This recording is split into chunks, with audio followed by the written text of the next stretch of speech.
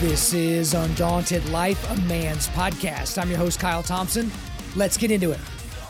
All right, guys, today we've got a special return guest to the podcast. His name is John Cooper. So he is the lead vocalist and bassist for the twice Grammy-nominated and 12-time platinum band Skillet. It might even be more than that now, but Skillet is actually one of the best-selling and most streamed rock bands of the 21st century, and a lot of you know him from his podcast, Cooper Stuff Podcast. It's a great podcast. I've mentioned it a lot here on the show. I've appeared on that podcast a couple of times. A lot of you guys that listen to this now, found me through that podcast, and he has been on our show way back on episode 187. But the cool thing about this podcast is this is actually like a duo, like split episode kind of a deal. And so essentially what was happening is they're on tour right now with Theory of a Dead Man, and they're going all across the United States, and they were coming through Tulsa. And so what we talked about, it's like, hey, let's get together, let's hang out, but let's record a show and let's just release it on both of our podcasts. And so this episode is going to be released on the Cooper Stuff podcast feed and on Undaunted Life, a Man's Podcast. And so on this particular episode, we talk about a lot of different things. Okay. So, I talked about something called delayed sanctification. We got into a lot of cultural issues within the church, within masculinity, all the stuff we had, kicked around as ideas of what we would talk about, what he wanted to talk about, what I want to talk about. We basically didn't do that because we just kind of let it flow where it flowed, and we flowed for a long time, and we're both very happy with how it ended up. But it was a really fun time hanging out with the folks from Skillet, because I've gotten to know them personally, specifically John, but really the rest of the band gotten to know them personally, been able to hang out with them a few times. And whenever I went up there this time, we just got to just hang out and kick it for a little bit. And it was kind of funny too, because some of you saw this on Instagram. You've been calling me out about it, so I need to talk about it. So they do like push-ups, like Corey, that's John's wife, and she's the guitarist of the band. That's one of the things they used to do right before they would go out on stage. They would do push-ups and all that. And so she and I joked about doing a push-up competition. Well, John Cooper does a little bit of a physical warm-up before he goes out there and does his live show.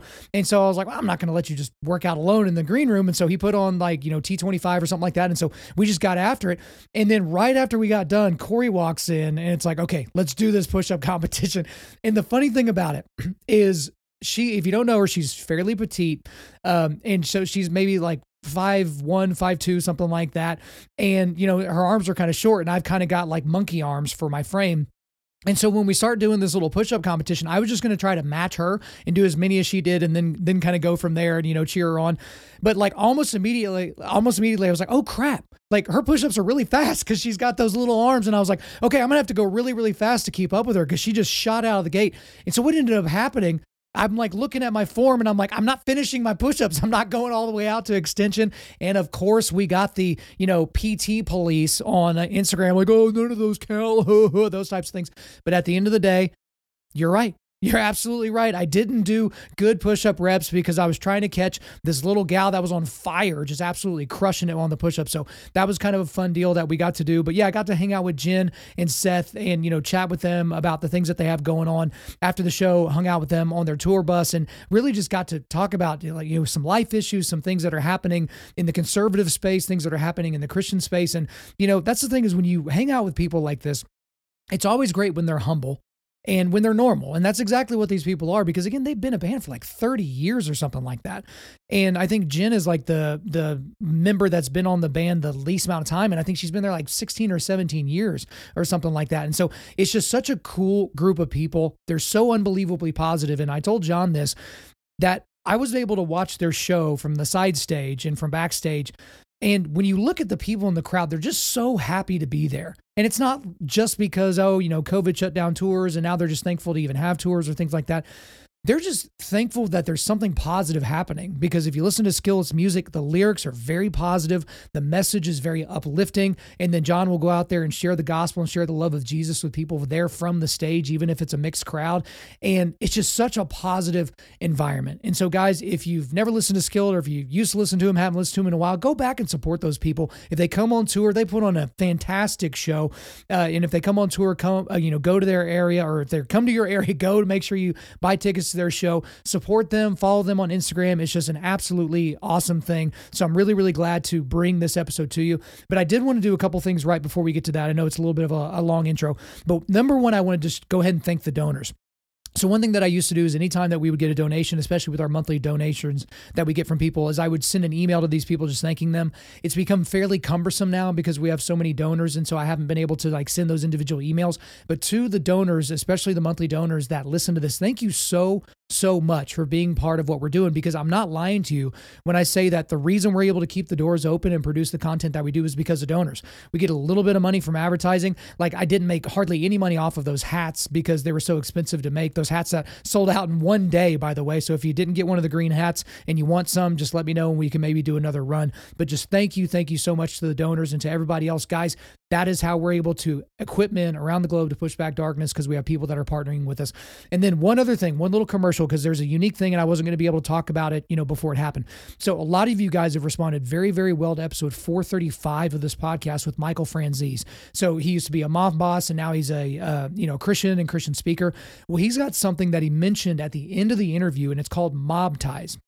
And so that's kind of his mastermind, business coaching, leadership coaching thing that he's launching.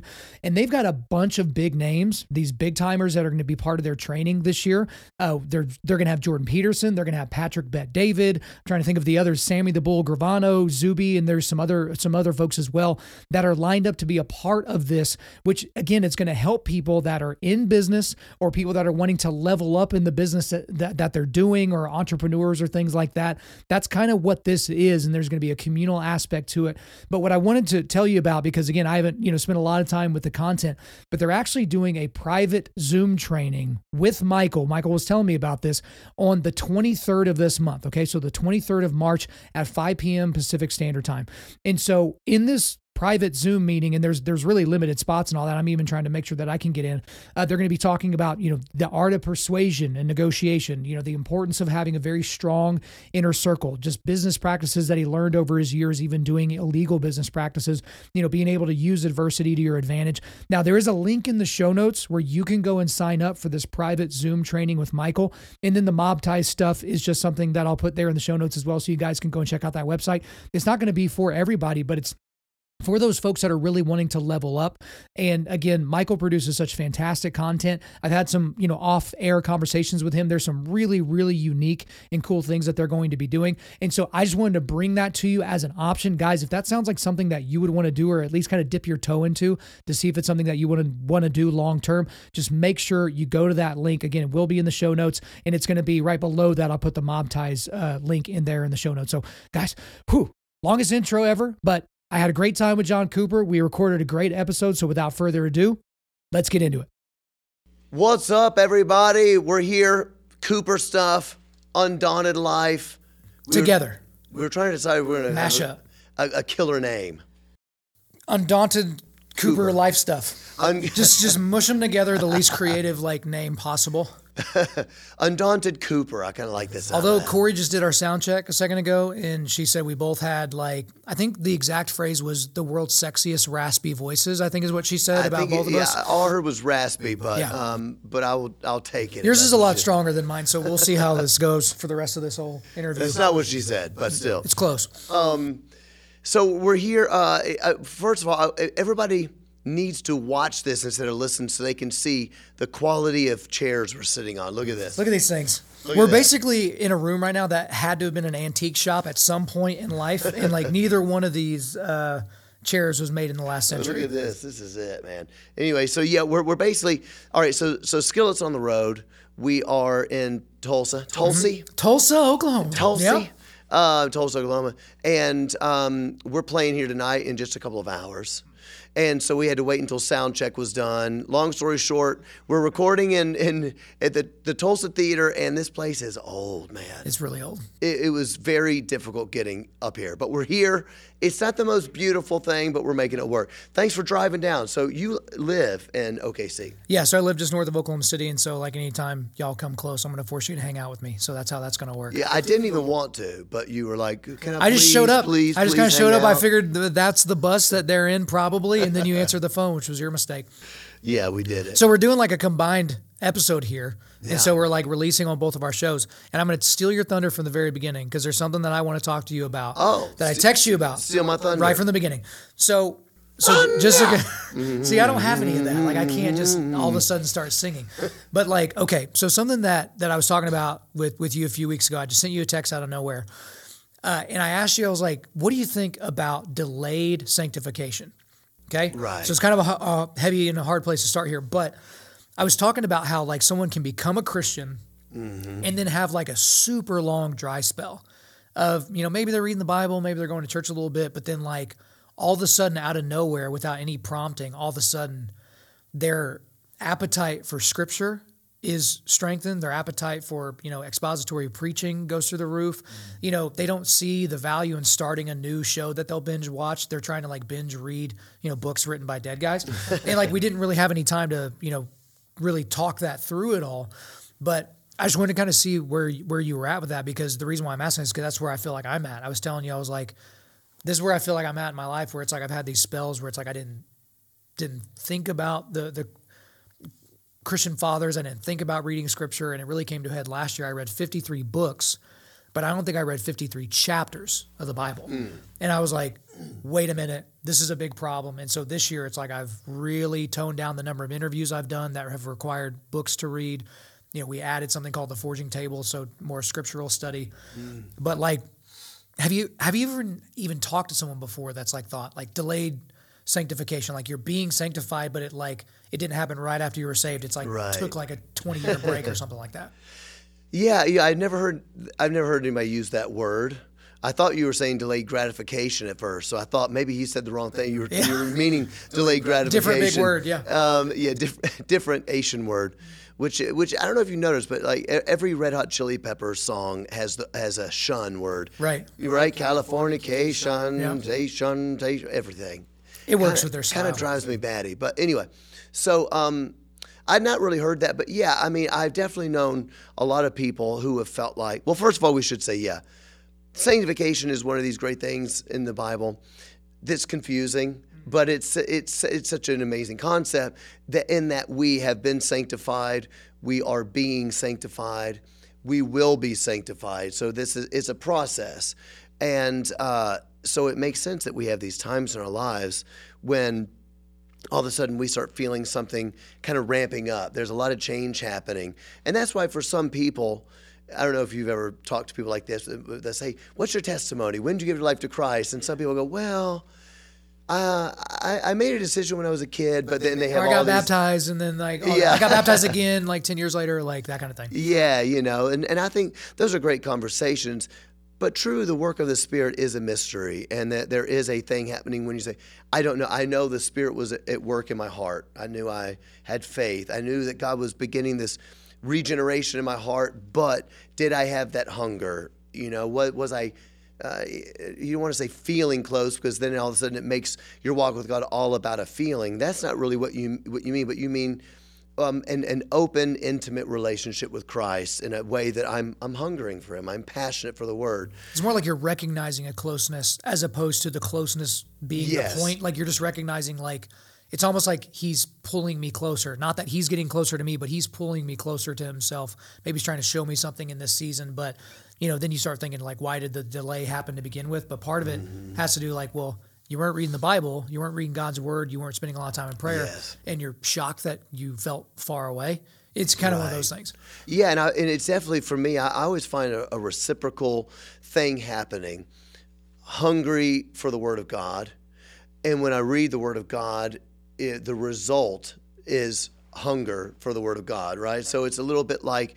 So if people watching now might be, I know we just jumped right into this, but people might be going like, I don't really feel hungry for I read the Bible because I feel like I have to. I don't know if I'm hungry for it. I would encourage people, love the Word of God, and you're going to find that you want more of it. But because all of a sudden you go, oh, this really is a lamp unto my feet. This is an amazing thing. So I think there probably are a lot of people like that out there, and go to church, but not really ever gotten into that relationship with God when they're reading the Bible, understanding it, and wanting more of it. Well, it's like your palate will change based on the stuff that you're eating. So I'll talk to people that, out of nowhere, they'll just come to this realization, like, I've been going to this church for 10 years. It's more of a seeker-sensitive model church. Right. There's not expository preaching. But every week for years and years on end, they've been getting Skittles. And it's like, it tastes good. This is great. It's very emotional. Right. But by the time you leave the parking lot, the Skittles have worn off, and now your body's desperate for nutrition again. And then they'll either stumble on the teachings of an expository preacher or the writings of some dead guy that we're supposed to not pay attention to anymore. And then all of a sudden it's like, wait a minute, I feel like there's maybe something I'm missing. It's like, it's been Skittles, and then all of a sudden it's steak. And it's like, I think I want more of this steak. Like as fun as Skittles are, I want to make steak the prime thing that I feast on and try to get my nutrition from.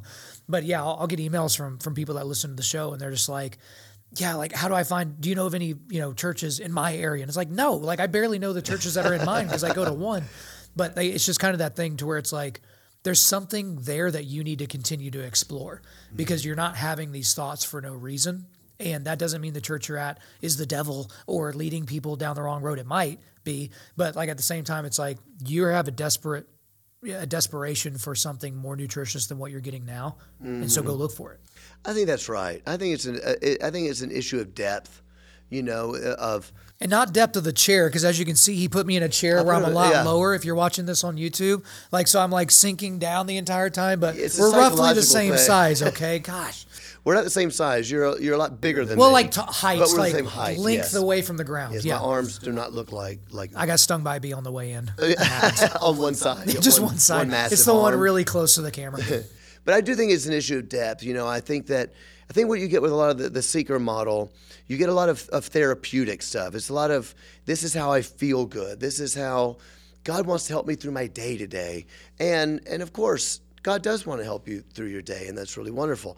But the more you get into the depth of the Word of God, what you begin to find out is that I don't even know what I need today. So in other words, the seeker model is this: I know what I need, and I need God to give it to me today. The depth of the Word of God teaches you actually don't know what you need. You think you want something, but it might not actually be good for you. Well, it's like God knows what you need. So in the seeker-sensitive model, it's like here's my life. So it's like, I'm going to do what I'm going to do, but now I'm going to ask God to bless it. And so you want him to be the concrete in and around all the rebar that you put in the ground.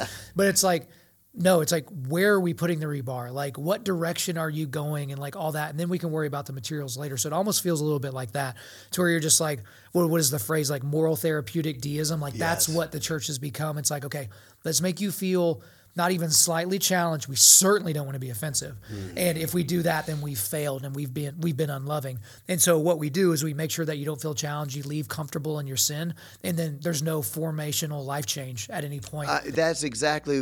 That's a great way to say what I was getting at. And in fact, we'll go back to delayed gratification. You see how we bring it back around? Yeah, just right back around. Let's go. But I think that's a great way to say. So the idea of delayed gratification, as a parent, you want your kids to be happy, and sometimes it's hard to say no to your kids because you love them so much, and they're like, yeah, I want to eat ice cream. No, we're not doing that now. You eat your peas first, right? You eat your vegetable, whatever. But the idea is that you need to teach your kids to do what they need to do. And then if there's time after they do what they need to do, that's their homework, their chores, all the things that you're supposed to do. If you have time, well, guess what? Now you get to do what you want to do. And they are learning to delay the things that they enjoy doing. And that's good, because if you don't do that with kids, then they get spoiled. They get what they want all the time. They don't learn disciplines, and they just become lazy and stuff. And it's not good in a lot of ways. And so I think what moralistic therapeutic deism, as you said, and to some extent the seeker model, what it teaches us is to be the sort of anti-delayed gratification. This is what I want. This is what I need. But in the end, it's like the Lord is like, that's what you think you need. But if you were to understand, my design, this is God talking here, if you will. If you were to understand my design, you would understand that I know what's good for you. And so you need to understand these systems, the way the world is built and the way that humans are built. You think you want it, and it's not going to be good for you. But I am going to taste good. I'm going to actually be what you want. You just don't know it. And so I think once you get into the depth of the Word of God, when I look around now, at society, there's no stability. People are so chaotic. Young people, a lot of times, and I'm not making fun of them, I feel bad for them, don't know how to express what they even, they can't express what they even feel. They can't put it into words because they are so utterly confused. And I think all of this goes back into, in terms of the church, we are not teaching the sort of depth, the systems, the way the world's created, the created order, the way that life is supposed to work so that we can fit into God's order and thrive. Well, you say stability. So if you're building a pyramid, obviously you need to make the base as wide and as strong as possible. Yes. And so those are the first things, right? So when people talk about first things first, but the problem is we're trying to build the pyramid upside down. Yes. And so there's so much instability in people's relationships. There's so much instability in people's theology. And then that has downstream consequences with every other subject. So a pastor might be, banging his head against the wall. Why can't I get the congregation to believe that, we should protect human lives in the womb? It's like, well, they don't even have a foundational idea that human life is of infinite value, that people are made in the image of God. And so we're starting with the political, and we're not presupposing that there are things before the political, right? And so like I used to do this thing back in the day. It's like kind of a church campy type deal, but you get a big clear bucket. I move this towards you. Yeah, you're good. But it's like you got a big clear bucket, and it's like, hey, here are the most important things in your life, like your faith, your family, or whatever, and those are like softballs that you put in the bucket. And then you start working your way down to like, okay, now baseballs, okay, now golf balls, okay, now marbles, okay, now sand. And, we talk about, eventually when you fill it up with sand, you can't even see the things that are important to you. That's where we are now, to where there's so many things to be concerned about. We're concerned about why we got 80 likes on this Instagram post as opposed to 100 likes. And we're not focused on what is God trying to show me through his word? What is God trying to lead me to or point me to in a particular direction? Yes. And it's because we're building the pyramid upside down. And it's kind of like what we were talking about earlier a couple hours ago, where it's like we don't have... Our pastors are worried so much about being offensive to people that they're forgetting the gospel, or they're thinking that there's a cuter, less offensive way to present it. And it's like the gospel in and of itself is offensive, and you should start there in your churches. Like every sermon should in some way point to the gospel, because the entire book points to the gospel, right? They didn't know that whenever the Old Testament was being written as it was being lived out in history back in the day. But kind of where we're at now, it's like, no, we've seen the end of the story. We know where this goes. It's like, but we don't want to hang our hat on that, because it might, make people feel sad. Right. Which, I know, I do know what you mean. So I have so many thoughts on so many things that you just said, but, I think, like, for instance, maybe I'll give an example, because I think people might be able to relate to this in some way. Because everybody watching has got things they want to do with their lives, right? Maybe they want to be a musician or whatever the story is. But I'll just tell somebody a story about a musician. And, friends of mine that I want to play music. I feel called to play music. It's my life's dream. I've worked for it for years. I prayed for it. And God has never given me this. He never gave me my dream. I have friends like this, and I remember saying to one of my friends, I was like, has it crossed your mind? Don't Has it crossed your mind that God might not have given this to you because it's not good for you? Yes, he wants to give you the desires of your heart. Has it crossed your mind that God works all things together for the good of those who love Christ according to his purpose? What if it's not actually good for you? Because I know people who used to live for Jesus. They prayed for that music gig. They finally got that band. And guess what? They even had a radio hit and all this. And they're not walking with God anymore. They don't want anything to do with Christ. They almost denied him the first chance that they got, right? First time they got pushed back. First time they got pushed back, boom. Yeah, no, I'm a Christian, but boom, they're done. And in the end, wouldn't you rather have your salvation than play in a band? That's ridiculous. So some of this also, I think, comes down to as you say, the pyramid is a great example, building a wide base. What does God want for my life? It's not about what I want for my life. What does God want for my life? How can I glorify him? First things first. Right. I want to glorify God. And if there's something in my life that I want, but God knows it's going to take me down a path where I deny Christ, or I God forbid, cheat on my spouse or abuse my child or whatever that they may be, then I don't want that. And I'm going to trust the Holy Spirit, the faithfulness of God. I'm going to trust him to keep me away from even the things I'm praying for that I think I want if they're not good for me. All this is such rich Bible truth that we should be teaching. Well, the thing that you're nailing right here as well, John, is that when you start lamenting that you're not getting what you feel like you deserve, it's a very narcissistic place of being, but you're also assuming the knowledge seat of God. And so the way that you've probably seen, that you've seen, Christian apologists do it before is when they're talking to an atheist, they'll say, hey, if you had to put a percentage on it, what percentage of all the knowledge in the universe do you possess? And then, if they answer honestly, it's like, well, less than 1%. So if you look at it like a pie chart, it's a little thin sliver. You can't even find a marker with a thin enough tip to draw the sliver of stuff that you know. But in that sliver of stuff that you know beyond a shadow of a doubt that God doesn't exist and that his son wasn't sent here to die for you to where you would have propitiation for your sins so you could be before a holy and just God. It's not possible. So you're saying that possibility and that knowledge is non-existent in the other 99.999 repeating of knowledge that there is in the universe, right? That's what you're saying. We're presupposing the same thing when we get so disappointed that God isn't answering our prayers with the things that we think that we want.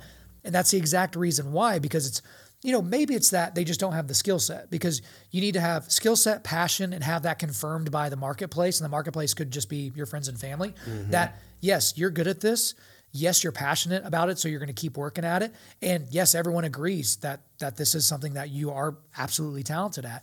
But it could go to the exact place that you're saying, where it's like, God knows that you're going to deny him at the first state, but let's say you start denying him after your single blows up. Now you've got a few thousand dorks that are just hanging on your every word, trying to hey, what's my favorite guitarist or singer or artist or whatever saying now?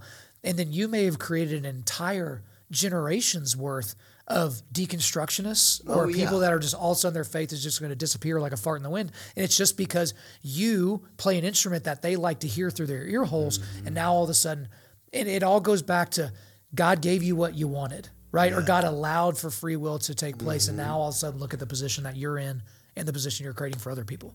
Absolutely. I think all these things are so very important when we are really talking to Christian people, or non-Christian people, of course, about building our lives upon the Word of God, why that matters. And I know for people who aren't Christians, it just sounds to them like building upon some old book. I don't really get it. But for Christians, we need to, I think we need to reawaken to the Word of God, to reawaken to the significance of this book that we have. I was reading a story that I've read 100 times just this week, right? You remember the story in the Old Testament? They are bringing the Ark of the Covenant back. They want to bring it back to the city of David. Yep. Of course, you're not supposed to touch the Ark of the Covenant. They're going down, they're singing the whole thing, and they trip when they're carrying, because they have the poles on the ark, and they trip, and I think Uzzah, or whatever his name is, Uzzah reaches out to steady the Ark of the Covenant because he didn't want it to hit the ground. He touches it, which he's not supposed to do. He dies. I've read the story 100 times, but for some reason, I had never paid attention to right after that. So he touches it, he dies, David is upset. But then it says that the fear of the Lord came on David. And then he was like, I don't want the Ark of the Covenant coming to the city of David. I'm too afraid. I'm afraid of the presence of God. Now, this is David. Right. This is a man who's known the presence of the Lord since he's a kid. In a prophetic way, in a way that other people, didn't at the time. And so you're looking at this going, he is so afraid of God that he says, I don't want to bring the ark back. And they leave it. I can't remember the guy's name. They leave for 3 months. And then they go back and they end up bringing it. And that's when David dances, and he makes a quote unquote fool of himself. The whole thing. We know the story. But I had never really read the part where it says, the fear of the Lord came on and he said, I don't want it back. And I remember thinking, man, we do not believe in the fear of the Lord in any way these days, because Jesus is our friend. which is an amazing truth. Jesus is our friend, but it is right to have this fear of the Lord. And I think that if all you ever do is go to church meetings where we're all saying, what does God have for me today? He wants me to be happy and blessed. And you are not going to walk away with a reverent fear of God. And if you don't have a reverent fear of God, then you cannot love God properly. There's no true love of God without fear of God. Right. So I think that us reawakening to what this book is just a wonderful thing. Well, reverence is the right ordering of things and a right way of looking at people. Like if you've ever been in a room before, and you've probably experienced this because you've ran in some different circles with celebrities and artists and all that, there's certain people. Other people that are around me have run with celebrities. Yeah. I want to be clear about that. Okay. Well, it's like That's what you're doing right now. No, I'm not. But like, just think about like some certain people walk in a room and then everyone gets hushed. Oh yeah. And then there are other people that they're such big personalities that the moment they say something that's even vaguely funny, everyone laughs. Right. And it's just like, because you're reverent for that person. And just to think about it this way is, if God's not scary, like, then Jesus is just your cosmic boyfriend. And so if he's just your cosmic boyfriend, then aren't you going to sing songs that almost places him in the place of being a cosmic boyfriend? Like, we don't make songs about the fact that he comes back with his robe dipped in blood and a tattoo on his leg and, a sword in his mouth and all the, like, we don't talk about it that way. That's why, in Undaunted Life, we talk about the Lion of Judah all the time. And it's not because the Lamb of God is not important. It's the exact opposite.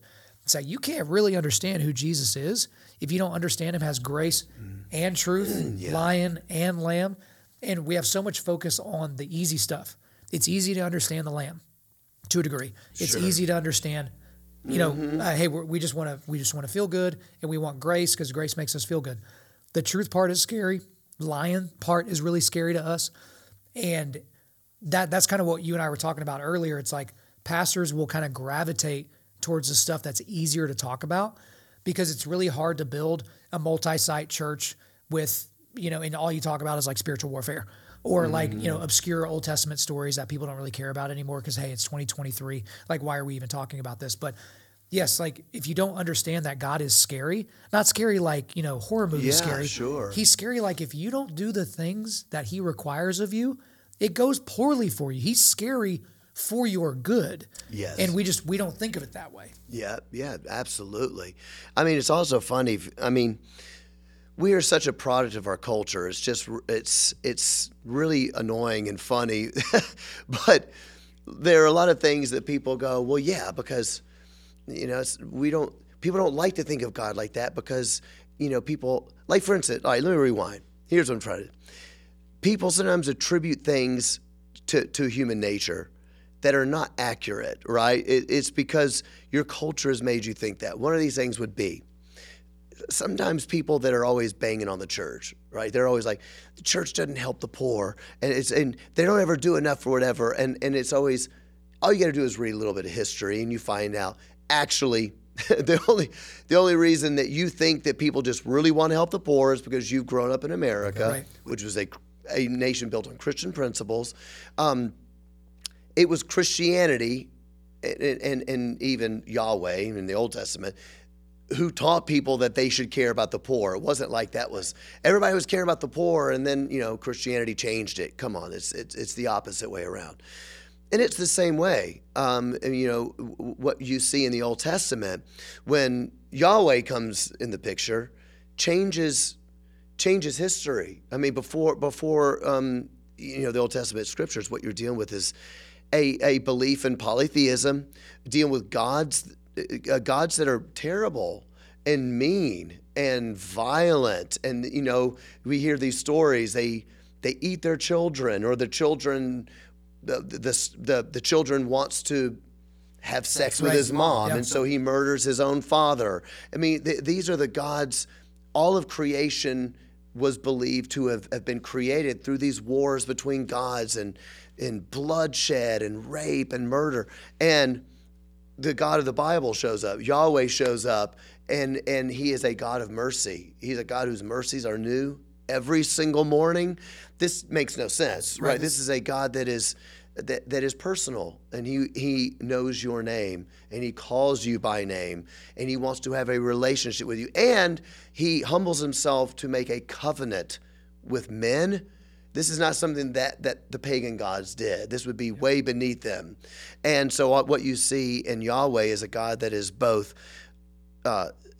higher than the other gods because he is seen as a god above gods, if you will. He's the one who created the sky and the moon and all these things that people worshipped. So what you see is Yahweh coming and saying, yeah, you know those things you worship, like the sun, I created those things. Right. So he's higher than them, but he also has humbled himself to be immanent, and is what they call it in theology, right? So all of a sudden he said, I know your name. I want to make a covenant with you. Here's what I'm going to do for you. I will not leave you. I will not forsake you. It's amazing stuff, but we take it for granted. Right. We take it in these crazy ways so we go, well, of course I can relate to God as being a nice person, but not somebody I'm afraid of. But that's only because you've been trained to think that because of what Christianity did. It is right. It was in Batman Begins. Remember the movie Batman Begins? Yeah. Falcone, he's like the mob boss. Mm-hmm. And I remember the beginning, before Bruce Wayne's become Batman, he goes into the bar and he's going to kill Falcone, and he's all tough. And then Falcone was like, hey, you got a lot of heart, I'll give you that, but you're in a world that you don't understand, and you always fear what you don't understand. Right. You're always going to be afraid. And that kind of creates Batman. That's true. You think you're not going to be afraid of the living God? It's an asinine thought. Well, it's the same thing when you see atheists make arguments about how God doesn't exist. What they're using is a Christian framework built on a Judeo-Christian ethic to even make their arguments. Because they'll say something like, well, what about these bad things that happen to good people? Right. I was like, but if we're all just highly evolved chimps that wear clothes and talk to one another, and that we're just our ancestors were, fish and goo and stardust before that. It's like, what does this matter? Like, none of this matters. Like, you're putting a value system that you learned. Like, so they're smuggling in Christianity. Right? 100%. And they're kind of, but like, even think about it. Why do we have hospitals? Why do we have universities? Yeah. These are Christian institutions. Why are all these hospitals named after Christians, right? Like, why were they started by Catholics? Same thing with these universities. Go read the founding documents of Harvard and Yale and Penn and Princeton and Cornell. Like, these were meant to be Christian institutions for the equipping of the saints and the spreading of the gospel and things like that, not in kind of a modern theological sense. But again, it's like, where do you think you got that idea that we matter?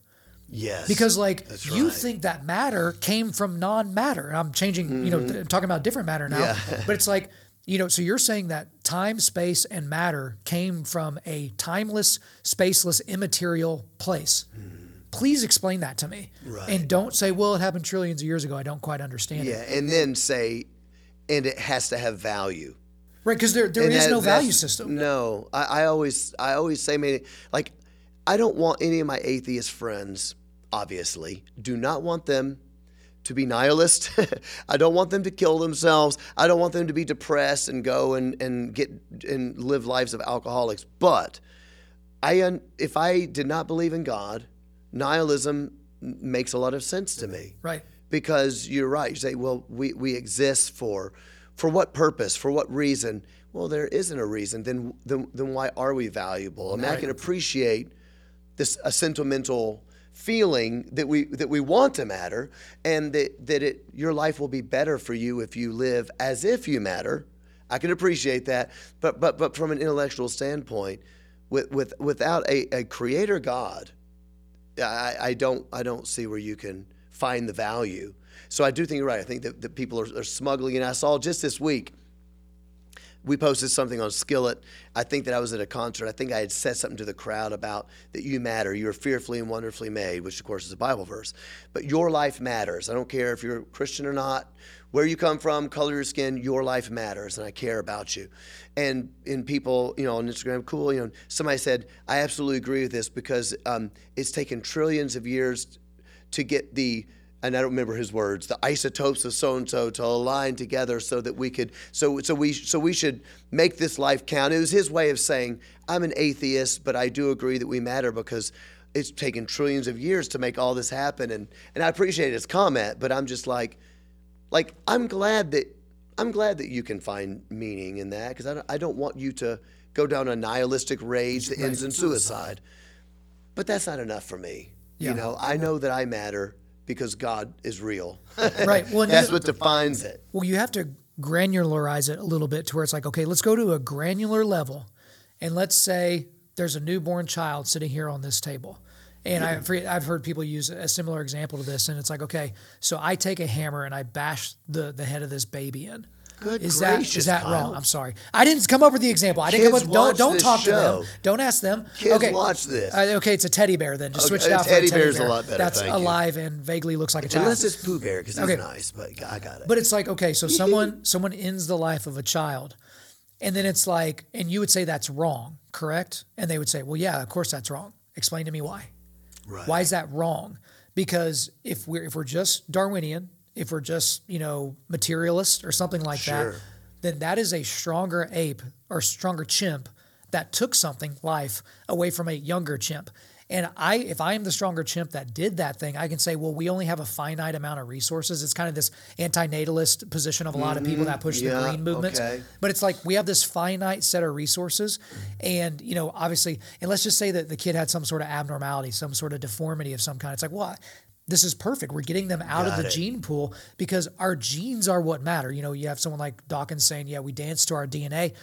If you go by that as a worldview, you're going to eradicate anyone who has DNA that you deem as unworthy for procreative purposes. Yeah, right? That's right. And so there is no next step with those people because you have to get them to the point to where if they take their ideology to its actual end, it is, I can't say that it's wrong. I can just say that I don't like it. And it's like, that's at least an intellectually honest position. It's gross. Like that's a rough place to be, but it's like, at least it's intellectually honest. But that's where you have to put people. I think that Christians a lot of times, John, they feel like they need to be the ones on the defensive. So they're always on their heels where it's like, if you have the moral position, like if you are a parrot of the Judeo-Christian ethic, which undergirds the entirety of society, then why don't you feel like you can ask a question of their worldview? Because you're not being mean. You're just saying, hey, this doesn't make any sense to me. If we're just highly evolved chimps, what does it matter? Because it doesn't. Yeah, I think that's exactly where I was going in my mind.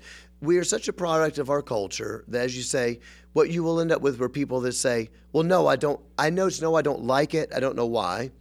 And the reason will be because they've grown up in the culture they've grown up in. But I think you just hit it on the head. I think that as we dig into the Word of God, we become so stabilized. It's like your feet are in concrete, right? Your feet are to the ground, and so you're not thrown around on like. Let me say it like this.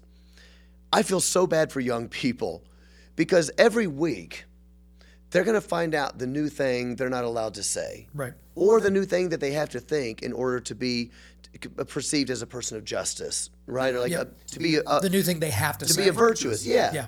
I didn't think that was wrong last week, but you're right. I actually shouldn't say that. So now I'm going to reform and reshape next week.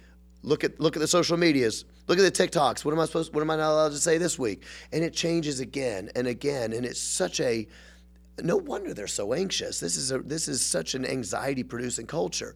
Christianity, the Word of God teaches you to put your feet into concrete. And we should not, if there's anything I could encourage Christians to do in 2023, it would be to stop playing defense. As you just said, it's like, don't play defense. Don't feel like, well, when they ask you, well, do you really think abortion's, wrong? Even if we were talking earlier, even in cases of rape, even in cases of this, and the first thing the Christians do is defense, right? They're like, well, they start dancing, I just, no, I think that, and they go instead of realizing you don't have to play defense. You can play nicely and lovingly. You can play offense, put a positive vision for the future, which is life matters. Bad stuff is going to happen because humans suck and because we do a bunch of nasty stuff, because we need Jesus, we need to be redeemed.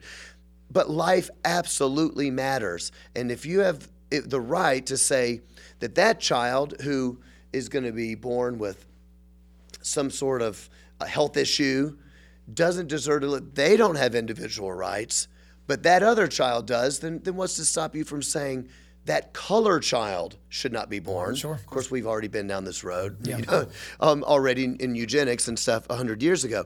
But what's to stop that from happening? So let's put a positive vision for the future, which is you matter because you're created in the image of God. and we have to fight for that right no matter what.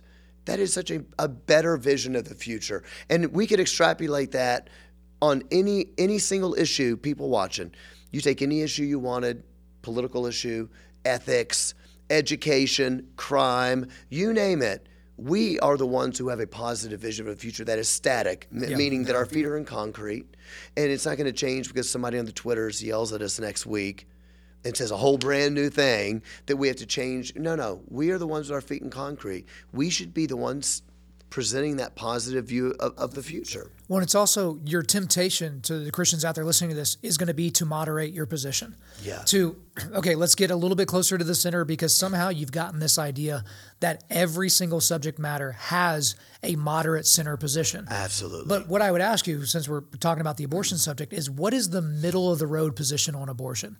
Now, what some people will say is, okay, we need to have exceptions for rape, incest, health of the mother, and a certain time period because, let's make 12 weeks the cutoff because before that or after that, it gets icky. But the reality of abortion is the further you go on in the pregnancy, the abortion is the same. It's just dirtier. It's just messier. Mm-hmm. There's just more blood and tissue that you have to pull out of the mother. Mm-hmm. And so at the end of the day, that's why I ask people, what is the moderate position on abortion? Because in reality, they think it's multifaceted, but it's actually not. It's binary. It's either a life worthy of protection or it's not. Or it's just, it is the body of the mother. Unless you're not being intellectually honest, which a lot of people don't want to be. And so, but what I don't want people to hear is, because obviously you and I, our personalities are a little bit more forward. We like to draw straight lines and get there as quickly as possible. That doesn't mean be a jerk. It's not licensed to be a jerk. And it's not also that you're going to open yourself up to all these slings and arrows. But you're in a position that is the morally righteous position, so you shouldn't equivocate and you shouldn't try to die the death of 1,000 qualifications. Well, yes. What about this? And well, let me talk about that. Well. It's either an image bearer of God or it's not. It's either worthy of our protection or it's not. And if you want to argue from a biblical foundation, great. If you want to argue only using medicine and science and all that, great. You can do it either way. But again, we don't even know we're valuable except the fact that God basically told us that. It's general revelation that we are of value. And theologically, we know that's because we were made in the image of God. And so it's a very serious thing if you shed the blood of an innocent, image bearer. And so that's the thing to encourage these people is there are some positions there's not a binary thing on tax policy or on immigration or all these different things. Those are good to have with debates, but the transgenderism thing, the abortion thing, these are not positions where moderate is an option if you're going to be a Bible believing Christian. Yeah, I think that what's happened, I think that a lot of people in the Christian world feel like, and I understand where they're coming from, and I know that we all get this, that what they feel is this: I don't like the way Christians have come across. That's what they feel like. I just think that we come across mean. I think that we come across that. And they think I'm going to be the one that can come across well. They're going to thread the needle somehow. I'm the one that's going to thread the needle. And if I use enough words and I use enough gestures and I use enough, honestly, super breathy sentences. They think that they are going to convince people that there's a third way. And there isn't a third way. That's the thing. And in the end, what ends up happening a lot of the times, eventually, the other side will end up finally getting mad because they go, you've been making me think there's a third way, but you don't actually believe in the third way. Right. But you've been making me feel that. And because it made you feel better that you were the one empathizing, right? And so there isn't a third way, but all of this goes together. Something that you talk on your show a lot about, which I think is one of your fortes, is also that we have a positive vision. It's kind of difficult to only talk about the abortion issue as if it's completely separate from the just sex in general. Sex trafficking, pornography. Is there even meaning in sex, or is it just an animalistic thing that we do? We just got to go have sex. That's the way it's got to be. No. There is a design for all of these things. And I think what happened with Christianity, it just seems to me that the church decided to let certain things go. Sort of like, hey, we've already lost the battle on premarital sex, so let's don't talk about that anymore. Hey, We lost the battle on divorce. Let's don't talk about that anymore. We lost the battle on pornography. Even a lot of Christian pastors watch pornography now. We've lost the battle on all of that, so we're not going to talk about it, but we're going to keep talking about abortion. And so what I will say, and maybe where I will try to put, what do they call it when you when you try to olive branch, extend olive branch. Extend an olive branch. It's not a fig branch. It's an olive branch. I've been reading the Bible too much. That's right. It's the fig tree. That's right. The olive branch. What I hear from a lot of my non-Christian friends, or even people that say they're Christians but they're really very left, they say, John, your side, all you do is harp about abortion, but you don't care about all this other stuff. And I'm a little bit like, that's a little bit true.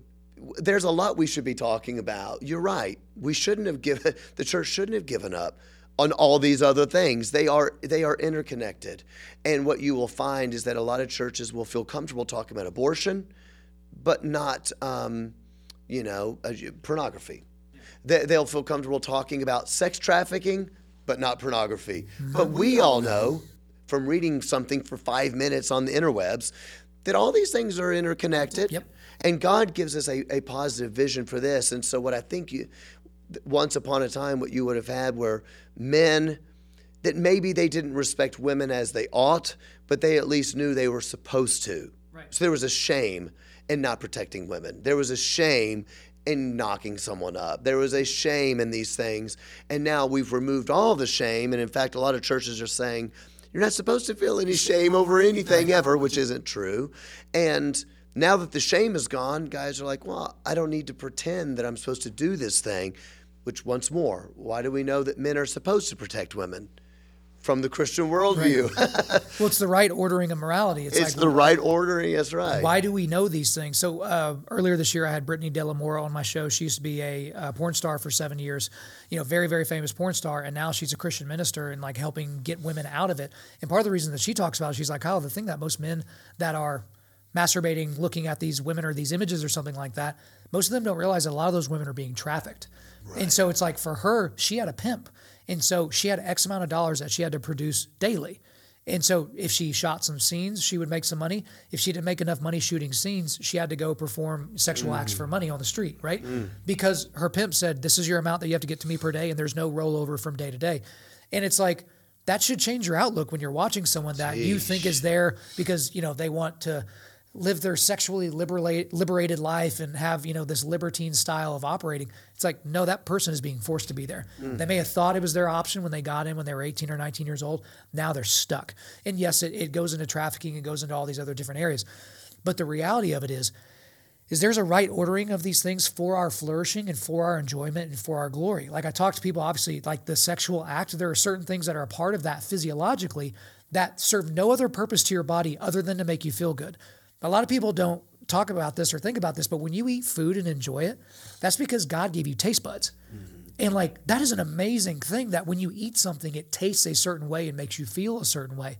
Now, the atheist would say, well, like, oh yeah, that's an evolutionary outcome. Obviously you want to seek out these things. Well, okay, well then when we biohacked to make Doritos more valuable, than broccoli, it's like, what were we doing? Were we messing up, what Darwin would say? But I don't want to get too far out in the weeds here. The thing that people have to realize and bring themselves back to is there is an objective morality from which they need to base their decision-making in their life. But it's what we were talking about earlier, John. The church, we'll just use it, as a macro term, has accepted the position of being downstream from culture. And so culture said divorce isn't that big a deal. So the church started to say divorce wasn't that big a deal. Oh, yeah. The culture says adultery is not really a big deal. Premarital sex is not really a big deal. And then it was homosexuality is not really a big deal. Like eventually it'll be polyamory is not really that big of a deal. And there will be these mindless sheep pastors inside Christendom that will go along to get along with all these other different places. And when you sell off your moral position, like I remember when the church in Ireland, the Catholic Church in Ireland, when abortion became legal in Ireland, people were like, where's the Catholic Church? It's like they were too busy hiding the rape of boys to worry about holding their moral position in that society. And so the Irish people had no stomach for these, priests that were coming out saying, yeah, we shouldn't kill babies. It's like, aren't you raping boys? And then they just like navel gazed and then walked away from the fight. But again, it's like we're selling little parts of our Christian morality, little by little, generation after generation, And then we look up at some point, perhaps 2023, and we realize, oh crap, this is a position we don't really want to be in. Like this isn't a world that's sustainable in the long term. Yeah, I think that's right. And I think that something really nefarious happened as well over I'd say probably early 2000s to now in church culture, which has been that we are not countercultural. Because what you're saying is we're supposed to be countercultural. We're supposed to be holding the line on things that the world, they're unpopular to the world. Now, the truth is that the things that the world are going to try to do, they eventually fail, and they go really, really poorly. Yeah. And it should be us being like, we've been saying that because God's way works. Right. And you can change it, and it's going to go really badly. God's way is better, and we should be holding the line. That would be countercultural. But something really nefarious happened in which we started saying, okay, whatever the world says is popular, we need to say, hey, we kind of agree with that so that they know we love them. And then we call that being countercultural because it's against the old quote unquote legalism of the old or the fundamentalists of the old. And so what you end up having is people like, hey, we're doing countercultural ministry. And I look at them like, no, you're not. You're saying exactly. I even feel like, and I don't want to be too rude, but I feel like there's a lot of Christian organizations, and I don't want to say everything that the Gospel Coalition does. It's like the Gospel Coalition does says they have some good things, and they have some things that are exactly like what I just said. Yeah. We're holding here's what they did in 2020. We're holding a countercultural position because we need to show the world we love them, so everybody needs to get a vaccine. Right. I'm like, that's not countercultural. You're saying exactly what Dr. Fauci told you to say. That's not countercultural. I don't care if you get a vaccine or not. I'm just saying it's not a countercultural position. Right. We need to be countercultural and keep our churches closed. So what they mean is counter church culture. Right. Counter orthodoxy. Counter orthodoxy, but they're calling it countercultural. It's actually the opposite. So we need to be the ones to stand up and say we are going to be countercultural. Not for the sake of being against, if the culture's right, if the culture lines up with the Word of God, we don't be against that. But we need to line up with the Word of God, not having the moral clarity that God's way is going to work. You're going to find that out in the end. For instance, it's not possible. Well, I mean, I don't know the future, but it's not possible to build a society denying that there is a difference between men and women. Right. It can't possibly last. I mean, could it? Maybe. Maybe we're going down full on apocalypse. I don't know. But you can't thrive that way. Eventually, you will end up in mass chaos, right? And so right now, we're all deathly afraid because you're going to get canceled if you say something. You might lose your job. There are some real consequences to saying no to this sort of madness right now. And you get called a hater. Oh, yeah. But we know we're not actually hating people. We're loving people because God's way works. That's not God's created order. It's not going to work, and eventually it will collapse. And so I think in encouraging Christians, again, which this isn't what we plan on talking about. We just ended up hitting it over and over. We were planning on talking about something completely different than this. But I think it's for Christians to have moral clarity, be on the offense. God's way works, and it's a way to warn people of where this is going to lead to. Whether or not they ever come to Jesus or not, we want people's lives to not be terrible. We want them to enjoy life. We don't want to end up seeing America in destruction, even if they don't come to Christ. That's where this is headed. When you don't want to be in a position where you're seen as loving by the culture, but you're actually being hateful. So you would rather be seen as being hateful, but actually be loving.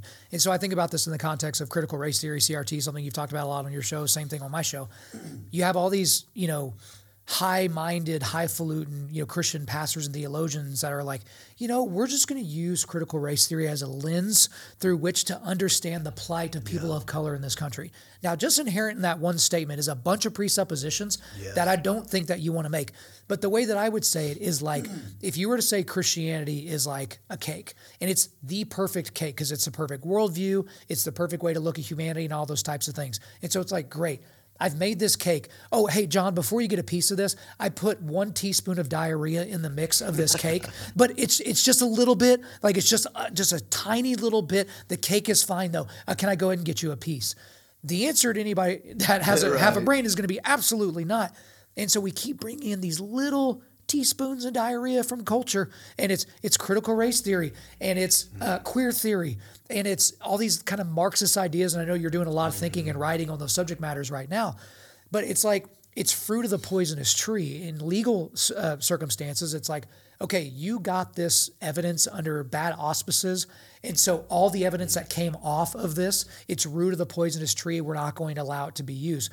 But we get to critical race theory, and we don't discuss that it comes from critical theory, that it comes from the Frankfurt School, that it comes from Karl Marx, which comes from Satan's butthole, which comes from the pits of hell. Like, that's where this ideology comes from.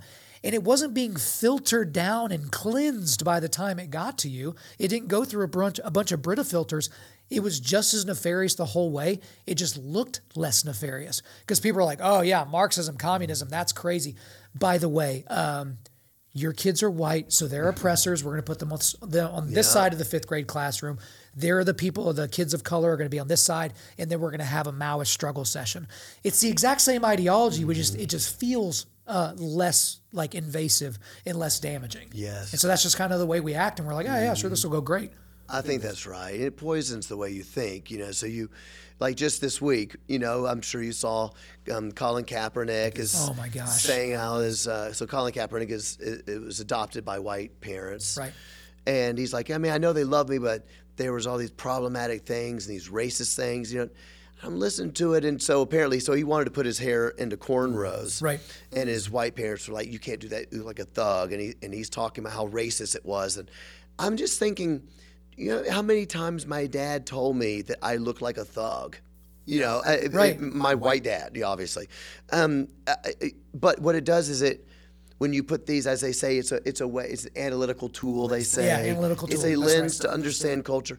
You're right. It is a lens that distorts everything in your life, even the good things in your life, like not having to grow up without parents. That's a really good thing. You didn't have to grow up with somebody made a huge sacrifice to adopt you into their family as one of their own. Right. This is so insane. It's like such a picture of a family gospel. that had 2 kids die. Yes. And after those kids passed away, they adopted Colin Kaepernick because they felt a void in their family that they filled with this child that was half white, half black, had been abandoned by his father, and then his mother gave him up for adoption. And thank God she gave birth to that young man. I think he has some major problems that he needs to deal with. But that's the thing. It's like, so that he can sell his new graphic novel, he's willing to throw under the bus his parents that literally saved his life. I know, it's like, just he could be dead in jail, or he could be a CEO, but he ended up being a world-renowned football player and made tens of millions of dollars before he became the czar of victimhood. And so, it's like, that's where we are as a culture. It's like anything to make a buck, and he will whore himself out for whatever thing he needs to do. And we live in a culture where your currency is oppression, your currency is victimhood. And so, again, if you're going to look, I love the way that you said that. It's like, yes, it's a lens, but it's a lens that distorts.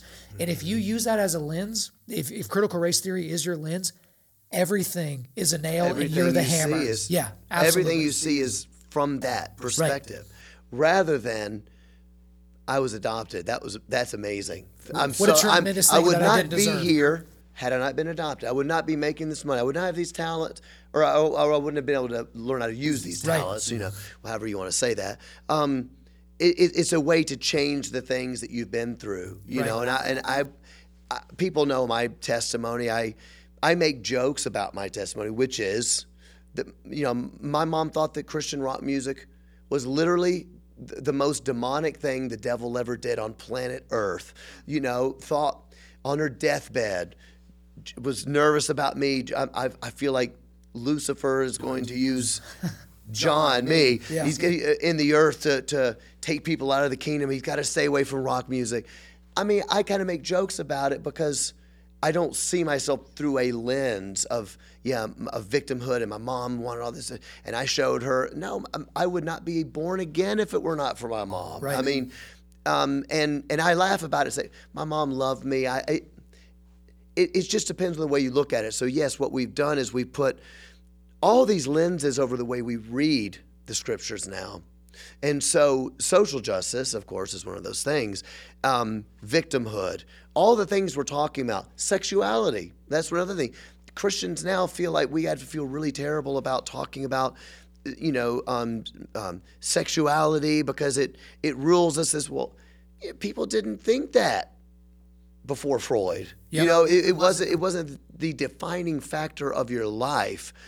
That is an unreality. It's an untruth. The Bible gives us plans for what our identity, who we are, why we are here. Why did you make me like this? So I just think it's a great encouragement to keep reminding Christians as you read the Bible, take all those filters off, all the stuff the world is telling you have to do, and for the pastors just saying, no, we really do need to use those filters so we can understand the world. I think that is, I think it's nefarious. I really do. When we've used the word reverence quite a bit, and we were using it in the context earlier of being reverent of God, but we don't have a reverence of Scripture. No. So the last time I was in Tulsa, I was here about 3 or 4 weeks ago hanging out with Jordan Peterson because he came here to do a speech, and I was able to hang out with him a little bit after his show and those different things. And I hate showing up empty-handed, so I got him a Bible. It's a verse-by-verse reference Bible, okay? So he's talked about for years how the Bible is the most hyperlinked, and he doesn't even call it a book. He says the Bible's not a book, it's a library. But he's like, it's the most hyperlinked document in history. This refers to that, which refers to these 3 things and all that. And so I was like, I'm going to get him a physical representation of that. So it's a verse-by-verse reference Bible. Every reference is there in the notes in the bottom of every page. I got his name put on it, like Jordan B. Peterson, and got it bound, and I gave it to him as a gift. But it was like, when I explained it to him, it's like you have a tremendous reverence for the Scripture. And we didn't get into, well, what do you think about Jesus? Like we didn't get into that. But it's like he has a hunger and reverence for the Scripture that a lot of purported Christians don't have. And I think it would be fair to say that he is a non-Christian. I don't think he believes that it's Jesus's blood that can save him from eternal damnation. Mm-hmm. But he's got something that we can really learn from. Because fast forward a few weeks later, I'm preaching at a max security prison up in Pennsylvania, and I'm preaching to men that have no hope, if you think about it in earthly terms. These are men that are never going to see the outside of these walls of this prison. Right. These are rapists, gangbangers, murderers, pedophiles, like the worst of the worst. There's a reason why we separate them off from society. But like I told those guys, it's like you can be under lock and key but still be free. There's a lot of dudes walking around out here that are free to drive and go where they please, but they're chained up. Like y'all crossed the lines of man, but we've all crossed the lines of God, and in that way we are brothers. Yes. And it's just like, but where do you even get an idea like that? We get it from reading the Scripture rightly and soberly. And so I have a friend of mine who's been a Christian, very, very smart guy in business, but he's only been a Christian for a few years. So he doesn't read the Bible and go, well, I wonder what this means. And, well, I grew up charismatic, or, well, I grew up Southern Baptist, or, well, I grew up Church of Christ. So it kind of actually means this. He just reads it and goes, well, I guess that's what we're supposed to do. Right. Like when people become Christians in North Korea or Nigeria or Iraq or whatever, they're just reading it and going like, well, I guess this is what we're supposed to do. Not a whole lot of nuance. Like it just kind of is what it is. But we as Westernized Americans that have been marinated in this Judeo-Christian culture for all this length of time, we think that we're smarter than what the book says. I love what you said about having reverence for God and reverence for the Scriptures. And I think that we both agree that you can't have, we believe, biblically, that you cannot have reverence for God without reverence for the Scriptures. Right. And I think that a lot of Christians think that today. And I think it's a plague in the American church. It's really bad. I spoke with somebody just last week. We had a long conversation about this. And I'm just saying, I'm warning, I'm saying, look, have you heard the term red letter Christianity? Yep, I have. Okay. That's a newer terminology for me to learn within the last year. I'd never heard it said that way, but I understood what it meant because I've seen it. For people, anybody watching, what we're basically saying is it's this sort of, what it's doing is putting a hierarchy on the Scriptures. It's saying whatever Jesus said, which we might call the red letters, the words of Jesus are then basically, that's what we care about. The rest of the Bible is sort of subordinate to those words.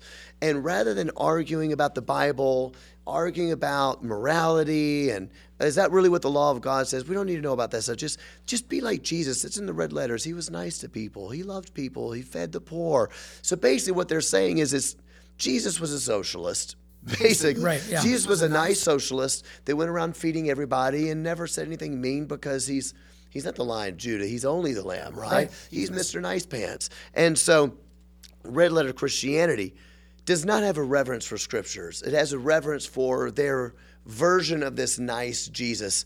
In my upcoming book, I call him Wimpy Jesus. He's not true Jesus. He's Wimpy Jesus. It's this other thing.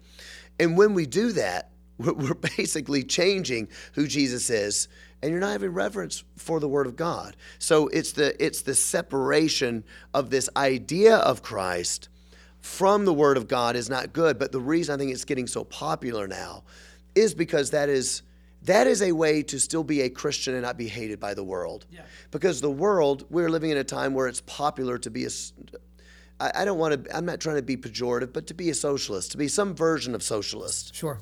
Some kind of commie, or one way or the other, to be a socialist, to be sort of a pacifist, to be a social justice warrior, to want to sell all your things and give it all to the poor. Well, those are just the things that are popular in culture right now. And people go, well, Jesus was kind of like that too. So we think we found a workaround to making, for making the world not hate us. We're just going to say everything you say and say, but that's what Jesus is like. And it's not actually going to work. And what you're going to find is that society is going to get worse and worse and worse because the Bible isn't just the red letters. All of Scripture is God-breathed. And Scripture gives us plans for how to build not just your life, not just your family, but how to build societies, how to build civilizations. And I think that Jordan Peterson, may not be saved, but I think that what he sees in the Bible, one of many things he sees in the Bible, seems to be this is kind of a manual on how we can build civilizations. Yeah. I think he sees that, which is ironic because a lot of Christians don't see it as that. When he comes from a secular perspective and point of view, and he's bringing that into his study of the Scripture, which is crazy that he has that amount of reverence, but as I've said before, I think he is the most important non-Christian to Christendom alive today because of the people that are drawn to him, that he is pointing towards the Father, even though he's doing it absently.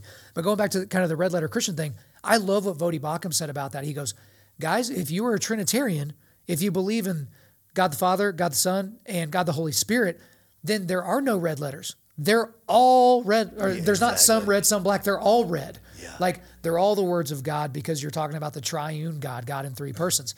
And so that's another thing that comes from a lack of biblical knowledge, not deep theological, knowledge and all those types of things, just basic Bible 101. That the reason why they started doing red letter Bibles is so as you were referencing the certain pages, it was easier to find when you were in the middle of a parable. Because a pastor may be like, all right, turn to this and that, random passage. And that passage is in the middle of a long thing that Jesus is saying as being recorded in one of the Gospels. And so they were making it easier for you to reference. The same thing about the section heads and even verses and chapters. That's not how these things were written down. Like those things were added hundreds and hundreds of years later. And they did that so that it would be helpful to you. Right. And now we're building our theology off of headings and red letters and red ink versus black ink. And it's like, no. We need to go back to what this is. That's why I love what Jordan Peterson says. This is not a book. This is a library. Right. They bound it together for your convenience, right? They put it on one app on your phone for your convenience. But guess what? If you don't read it, if you just assume that you know what it says because you watched VeggieTales as a child, then you're getting part of the story, but you're not getting all of it. Yeah. I think that how I feel about red letter Christianity, I think they should call it some of the red letter Christianity. Because the truth is they don't even like all the red letter. Not only do they not even love all the Bible, they don't even love all the red letters. Because they'll say, I looked at the red letters and I never saw the word gay. I never saw the word homosexual. I never saw the word abortion. So Jesus is okay with all of those things. It's like, well, do you know it was recorded that he used the word like porneia? Well, he didn't use it because he was speaking Aramaic, but it was written down as porneia. Well, guess what? In that time period, that meant any sex out of the covenantal relationship between one man and one woman before God for life. That's what it meant. Like, so that would have included homosexuality, bestiality, like polyamory would have included all those things. But if you're a moron, or if you're like, you only look at the first level of any analysis, you do univariate analysis, you're going to conclude like, oh, Jesus is totally fine with my lifestyle, which isn't it so funny? All agrees with the secular leftist agenda. They're never going to come to a position that is at odds with the culture, and that would be mean. That should be your first clue that this might not be good. Now, one of the things I wrote in my first book that's just I find ironic is that when I was reading the Bible as a young person, like for myself, when I was old enough to read, high school, was at 14, 15, 16, I'm reading the Bible for myself. I was kind of like, I don't think Jesus is actually near as nice as what everyone else is saying. Right. I actually don't think he's uber friendly.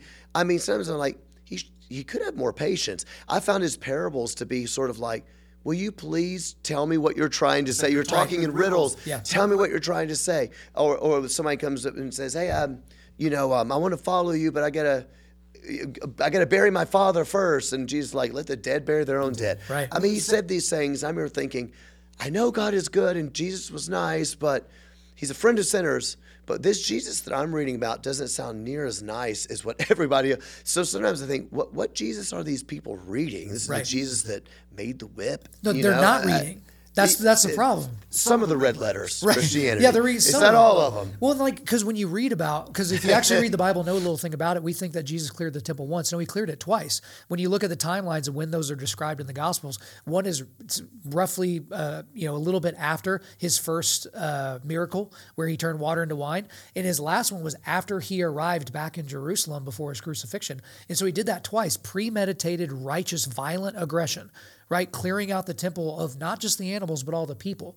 An inherently violent act. But that's the thing, is you don't get wimpy hippie Jesus if you actually read the Bible and read the New Testament, read the gospel accounts, and you don't read it as if you're reading like Jesus is a spiritual robot. But if you think about, that's why I think, and a lot of people hate The Chosen, but a thing like The Chosen shows you that Jesus was a human with a personality surrounded by humans with personalities.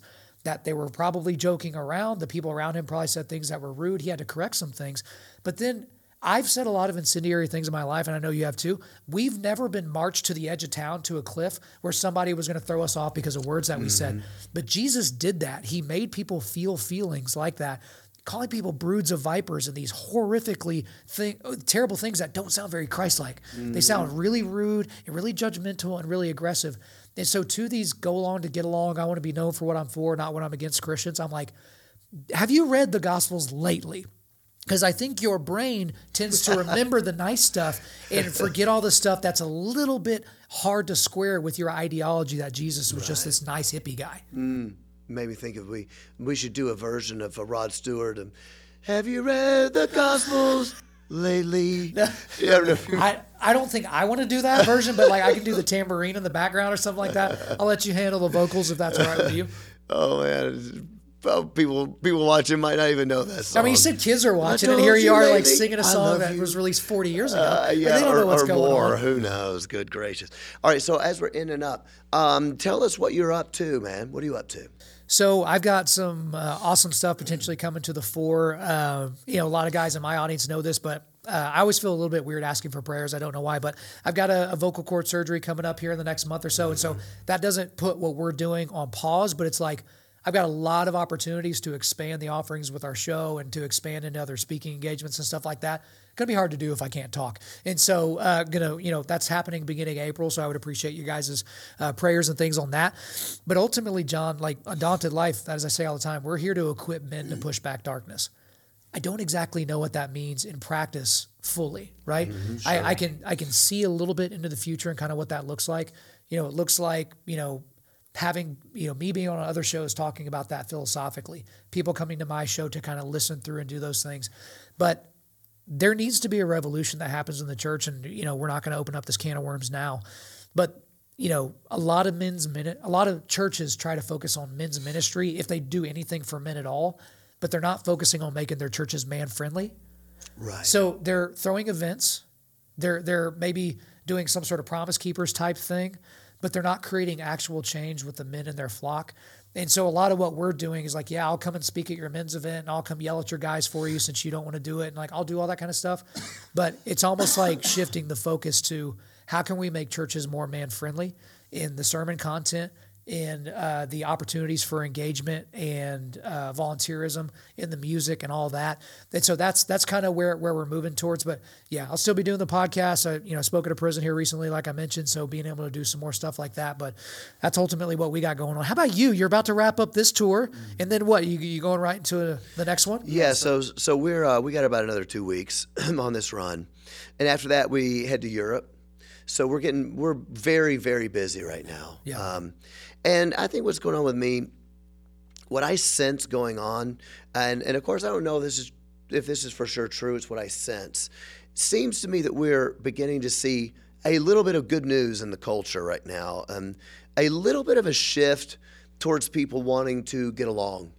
And I think that's a really good thing, meaning that we don't have to, they don't want to cancel people quite as much. They're a little bit like, okay, maybe we were freaking out a little bit too much. Now we obviously have a lot of the COVID stuff has come out. People are like, okay, maybe we were wrong about that. There's a lot of things coming to light. Some people that watch Cooper stuff and Undaunted Life aren't surprised, but a lot of other people are kind of surprised, like, oh my gosh, the media's been lying to us. Right. Yeah, they're a bunch of commies. But because they're realizing that, people are getting a little softer.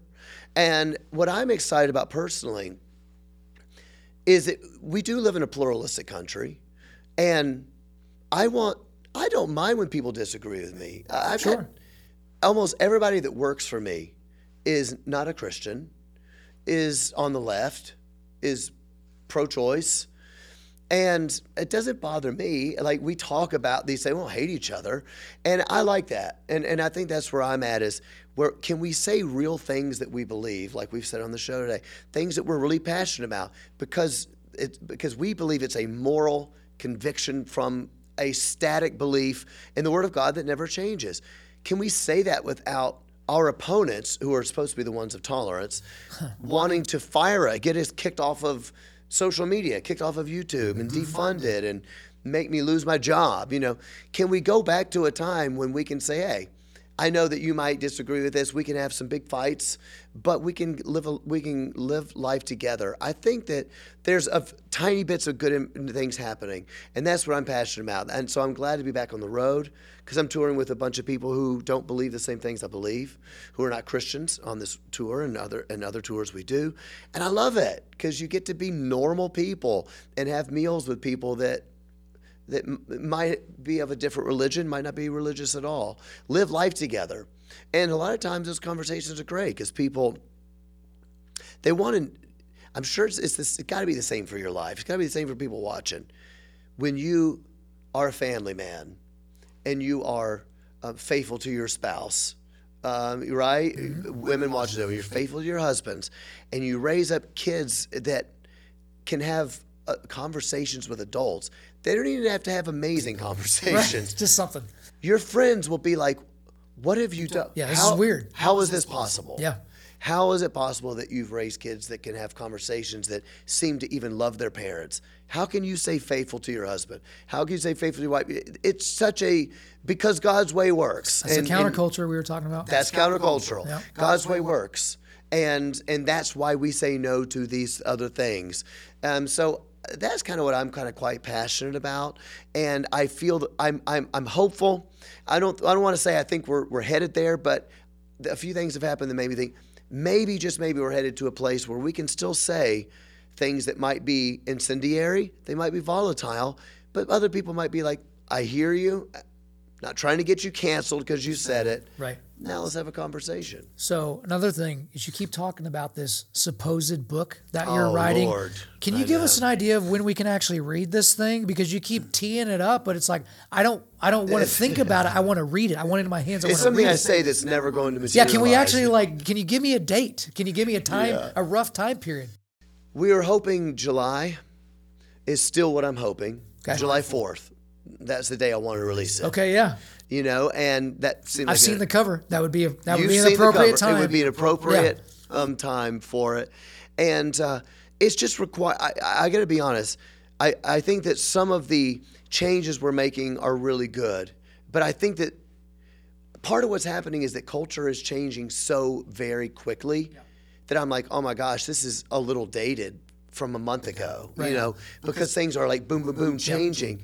And because I think we might be coming into a time when people are a little bit more open to debate and maybe a little bit more open to incendiary conversations, but to debate it on a good faith basis, it's sort of changed a little bit of the way I want to go about it. And so I'm going back and touching up not just some of the information that 3 weeks ago is like, oh my gosh, now I got to change that.